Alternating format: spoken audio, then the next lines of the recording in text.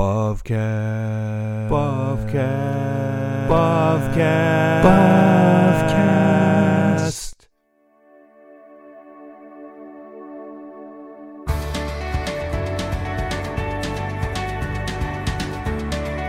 This is the Bovcast, a podcast exploring Reformed theology through the works of Herman Bavinck. Thank you for choosing Bovcast for all your Bavinck and Bavinck accessories. Bobby needs. I'm Andrew Smith. And I'm Caleb Castro. We are here to provide you with your Bobby needs. Yeah, So, whatever that how is. the Bob are you, Andrew? I'm just as good as I was at the start of the last episode because we're recording on the same day. That's a rarity. Right? Us actually making linear forward progress? Yeah, this means we are talking a little more easily about this than some others. But now let's get into Right. this convoluted topic. Yay, Yay. Convolution. Yay! You say you want a bit of convolution. So we've been talking about the covenant of grace. We started last time by looking at some general introduction, relationship between the covenant of works and the covenant of grace, and obviously where we see the two come together in Genesis 3, where the covenant of works is broken in the fall and the covenant of grace is entered into. But now we want to pick up with what comes after, some preliminary material, and then getting into the Noahic covenant, the covenant with Noah. After Genesis 3, after the fall, and then after this proto-evangelion, this giving of the first gospel, this first revelation of the covenant of grace, there remains man's duty to be fruitful and multiply and fill and subdue the earth. It's going to be more difficult. There's curses on the ground, curses on childbearing. It's going to be different than it was originally purposed to be in the covenant of works, where things were in a state of blessedness and without sin. It doesn't take long for this to become very quickly apparent in Genesis chapter 4 with Cain and Abel, the two sons of Adam and Eve. From the outset, Adam and Eve are already expecting immediate fulfillment. You can see this in how they name their children. These names represent some kind of anticipation of an imminent fulfillment of the covenant of grace, which doesn't come. But what does happen is we see in Cain and Abel, of course, this famous first murder. We see that Abel brings a sacrifice of a young lamb. Cain brings a sacrifice of produce. The Lord finds favor with Abel. He does not find favor with Cain. Cain, in his anger and jealousy, kills his brother. And for this, Cain is cursed. He is cast out. He is separated from the rest of the people. He is marked. Excommunicated. Right. Yeah, this is, de facto, the first excommunication from the church. So what happens after that is there's the development of two lines. Adam and Eve have another son, Seth. And this is the line of God's people. These are the ones who believe God, worship God. But then you have from the line of Cain, the development of civilization, the development of culture. You have also, though, with that, the development of evil, the development of wickedness. So with culture, you see, for instance, Cain has a son, Enoch, who builds a city. So you have the introduction of city building, obviously something important to culture. You look a little further down the line, though, of Cain's genealogy in Genesis 4, you see this man, Lamech. And with Lamech, you see decline, you see decay. He takes two wives. This is the first instance of bigamy or polygamy in the Bible. Now, a lot of people like to try to find fault with the Bible because many in the Bible practice bigamy or polygamy. But the fact of the matter is, it's never presented in the Bible in a positive light. And that goes all the way back to here, where this is the first time it happens. And it's a bad thing because Lamech is a violent man. He's a murderer, we see, and he's being brutish and intimidating even to these wives. Basically, Lamech is rebelling against God. You know, the created order was for one man and for one woman, one husband and one wife, and Lamech is rebelling against that. And then Lamech is also usurping justice. He says in Genesis 4:23, I have killed a man for wounding me. So a disproportionate application of justice. A young man for striking me. Or if Cain's revenge is sevenfold, then Lamech's is 77fold, basically exalting himself to believe himself to be something of the greatest man who ever lived. The best. The best. The best. You have to appreciate a couple elements of irony here. And also perhaps it causes some confusion for maybe those outside of Reformed churches, broad evangelicalism and whatnot, of what is occurring here, those who aren't aware of the antithesis, if you will. In one way, again, those who might see like, oh, God is permitting bigamy or whatever, Lamech is, in one sense, we see that he is aware of what God told Cain. We see that he knows what the word of God promised to Cain in preserving Cain's life, despite Cain shedding the blood of his brother. He acted in, if you will, common grace. You already have God showing his benevolence in a complete undeserved mercy towards Cain when, again, just like with Adam and Eve in the garden, God could have blotted out Cain immediately. But God spared him and even said that he will take vengeance on those who would shed Cain's blood. So God preserves his life, and Lamech is aware of this. He knows here this part of the Word of God. He knows this story of God's works in common grace. And so Lamech is giving an enormous slap in the face to God's mercy here. On the other end, you have an irony that it is from Cain's line, as Andrew mentioned, that civilization, the building of a city, is carried forward. You have Cain's line that is complying with the original command to Adam in the garden to be fruitful and multiply the earth and to subdue it. So you have in the line of the children of the devil, in the spirit of darkness, if you will, of some sort, as the ones that are carrying out, maybe even unknowingly, the mandate, the cultural mandate. And so they're developing culture. So maybe it's hard to detect some of this because this is occurring in chapter 4, especially the part of Lamech. This is occurring in something of what sounds to be a positive passage. Because you have, here's the building of the city from Cain, right? You have Jabal and you have Jubal. You have the development of music and the arts.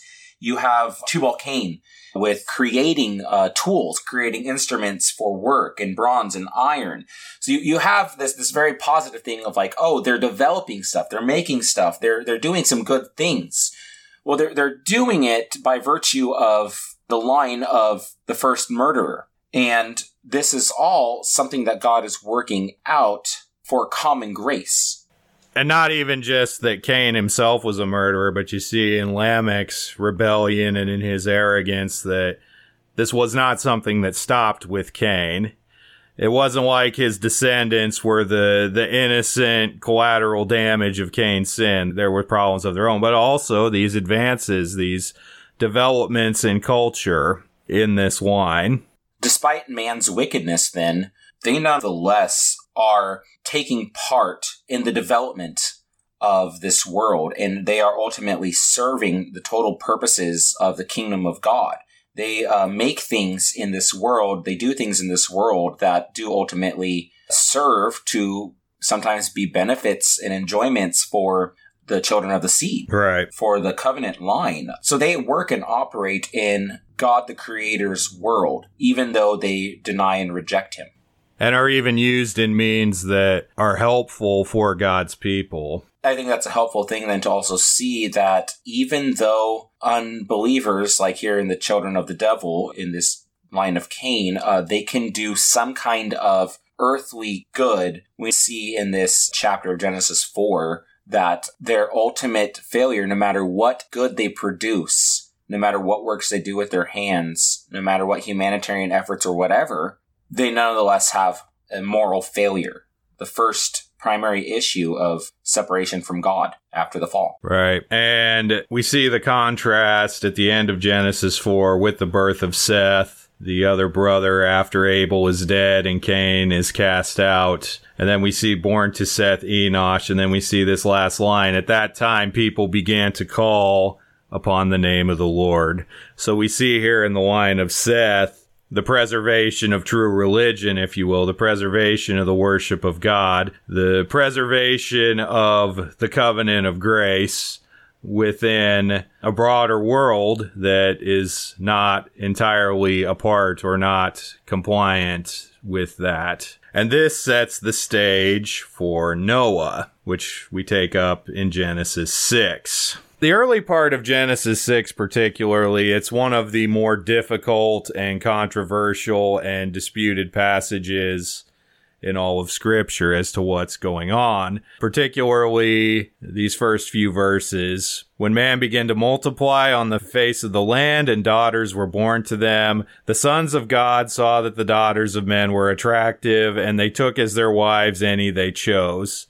Then the Lord said, My spirit shall not abide in man forever, for he is flesh, his days shall be 120 years.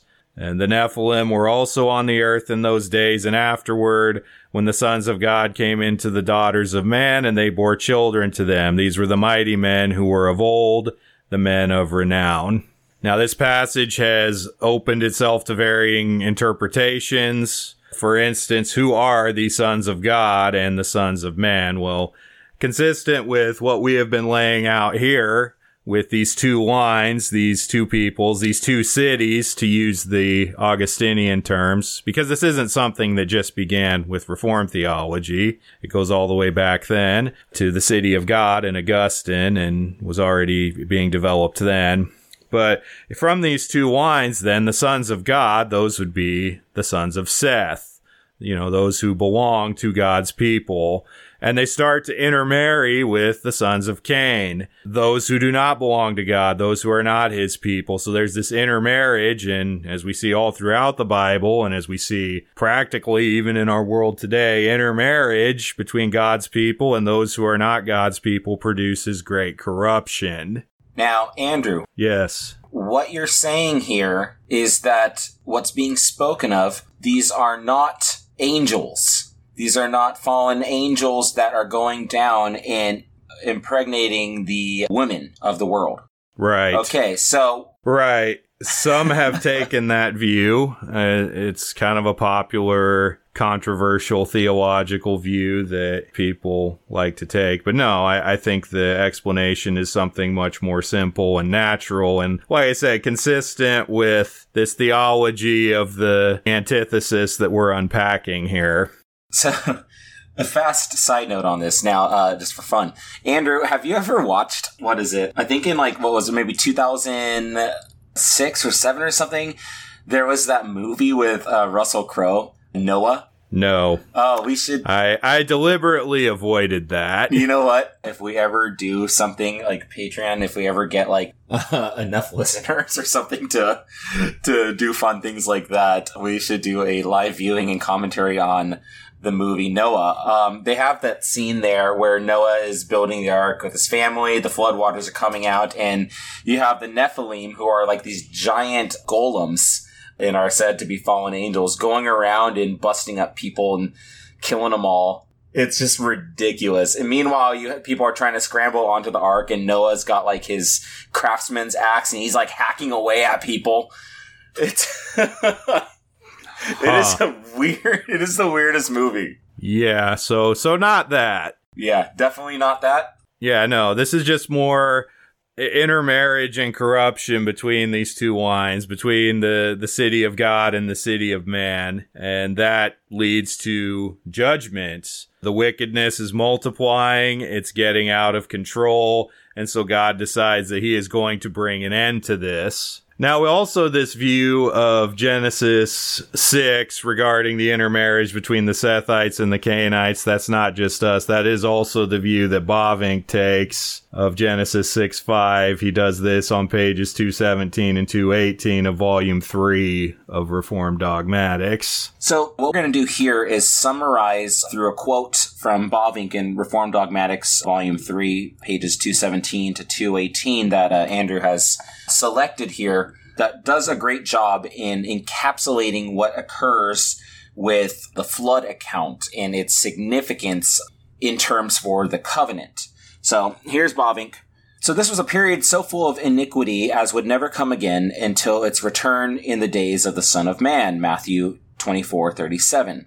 In a calamitous flood, this whole generation disappears, except for Noah's family, which then becomes the nucleus of a second humanity. The period after the flood is essentially different from that before the flood. In the time from Adam to Noah, nature, the world of plants and animals, as well as humankind, bore a very different character from that of the time following. Powerful and copiously supplied with gifts, the world was, as it were, left to itself for a time, but it soon became evident that if God did not forcefully intervene, the world would perish in its own wickedness. With Noah, therefore, a new period begins.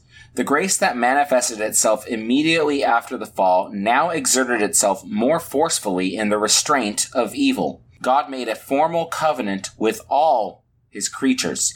This covenant with Noah in Genesis chapter 8, verses 21 and 22, and chapter 9, verses 1 to 17, though it is rooted in God's grace and is most intimately bound up with the actual covenant of grace because it sustains and prepares for it, it is not identical with the covenant of grace. It is rather a covenant of long-suffering, made by God with all humans and even with all creatures. It limits the curse on the earth. It checks nature and curbs its destructive power. The awesome violence of water is reined in. A regular alternation of seasons is introduced. The whole of the irrational world of nature is subjected to ordinances that are anchored in God's covenant, and the rainbow is set in the clouds as a sign and as a pledge. So note particularly there at the end, his words, these subjected to ordinances. When we're talking about ordinances, we're talking about basically particular orderings, particular organizations and institutions in which God sets up. So in sum, now we understand that wickedness on the earth was so great that it would have totally eradicated humanity. Okay, so this was a threat. And if this was a threat then to humanity, it was also a threat to Jesus Christ's coming, the incarnate Son of God being born of the Virgin Mary as the fulfillment of the promised seed of the woman. So God is in one way, yes, showing his grace and his mercy in, first of all, restraining evil and preserving mankind by introducing the flood. But even more significantly, to the glory of God, he is preserving the line for the sake of Jesus Christ coming. Okay, that there would be a mediator. So in order for God's glory to go out and his fame to be spread abroad, he is preserving the covenant line, and the Messiah will ultimately be revealed from it. And this is important to consider in this Noahic covenant. As far as how does the Noahic covenant relate to the broader covenant of grace, there are approaches and systems that sort of treat it as more separate and distinct from the covenant of grace. And there is a sense in which there are some differences. There is a more universal nature of it. It is made with all creation, but it ultimately serves the purpose of the covenant of grace, the covenant of God redeeming his particular people. It provides a world, it provides a society, it provides a framework for that work of redemption to occur. To put it in terms that we've talked about before in our looking at wonderful works and other things in Bavinck, general revelation serves special revelation. Common grace serves special grace. It is oriented for those purposes and towards that end. It's not something acting completely distinct. And in addition, it is in some sense preparatory in that way for what is received in special grace for the people of God. It is preserving knowledge of the Creator and the restraint of sin, but its context is the covenant of grace. So there is a distinction, though they are related.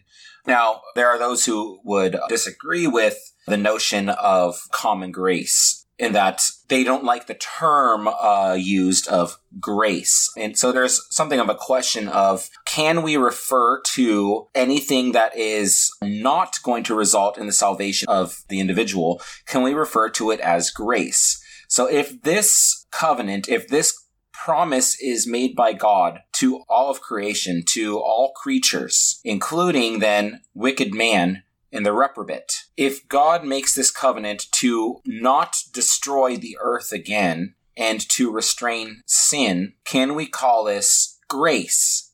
It is not salvific. It is not saving grace for those reprobates. So this gets to be a point of a heated discussion, in various strands of Reformed theology. Perhaps just simply an easy way of putting it is, many will like to talk about this as simply as providence.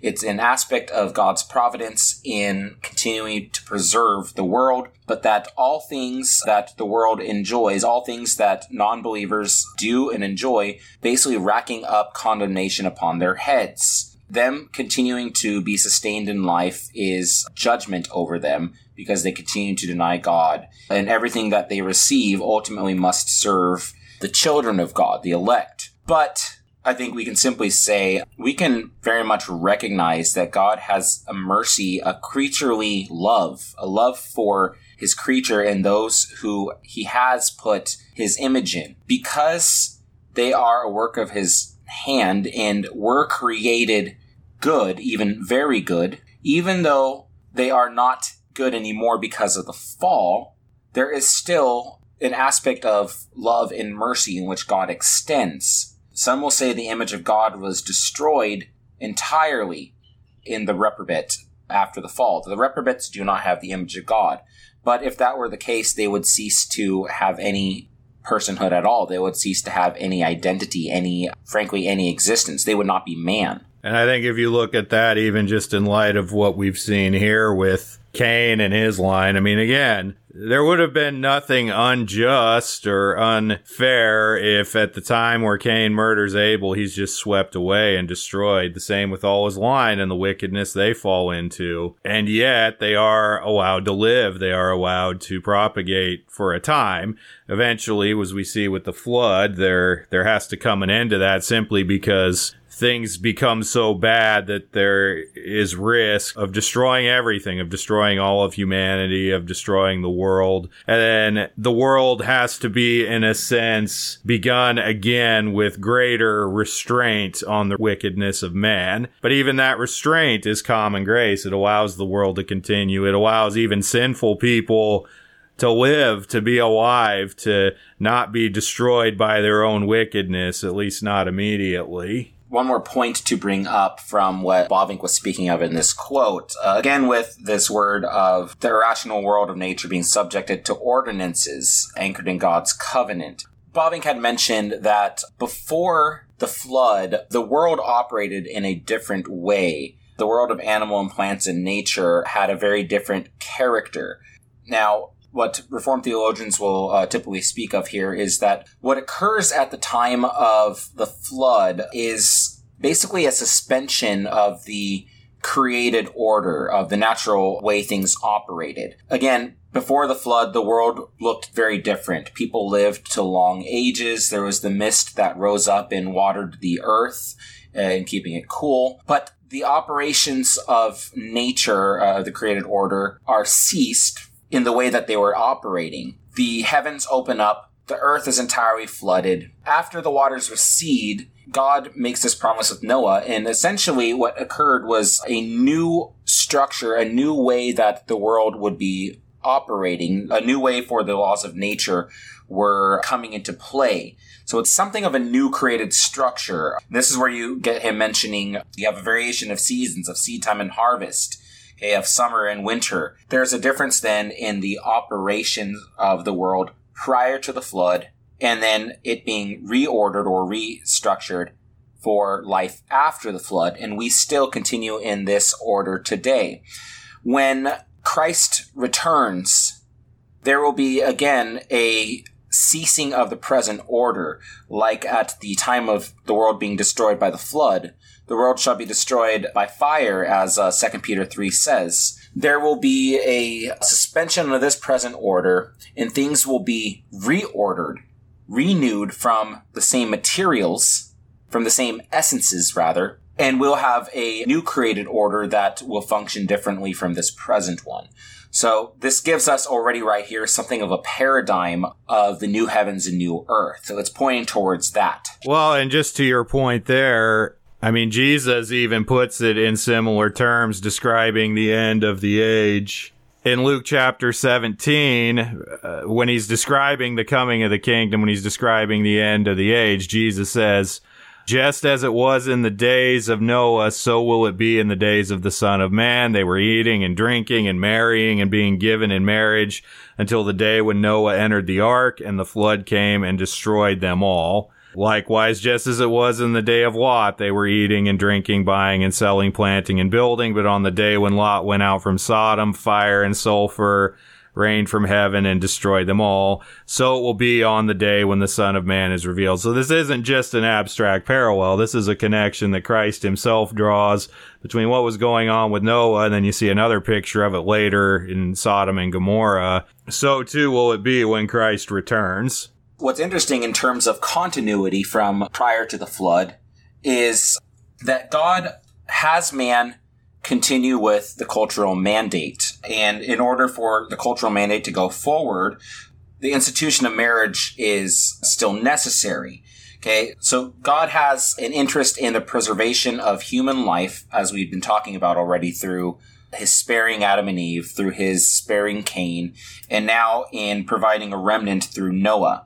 All this for the sake of bringing about the seed. So man is still to be fruitful and multiply.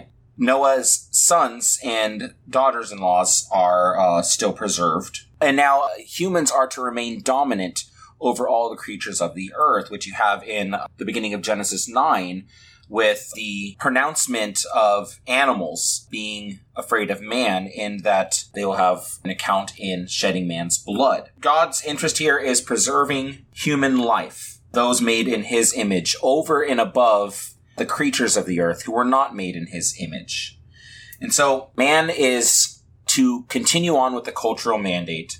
After the flood, man begins to populate again in the earth, and you have government, you have cities flourishing once more. But we also have immediately after the flood, yet again, a division between the two lines, a division between the two cities. Later in Genesis 9, after the giving of the Noahic covenant, you have the sin of Ham, where Ham sees his father's nakedness, and he and his line are cursed.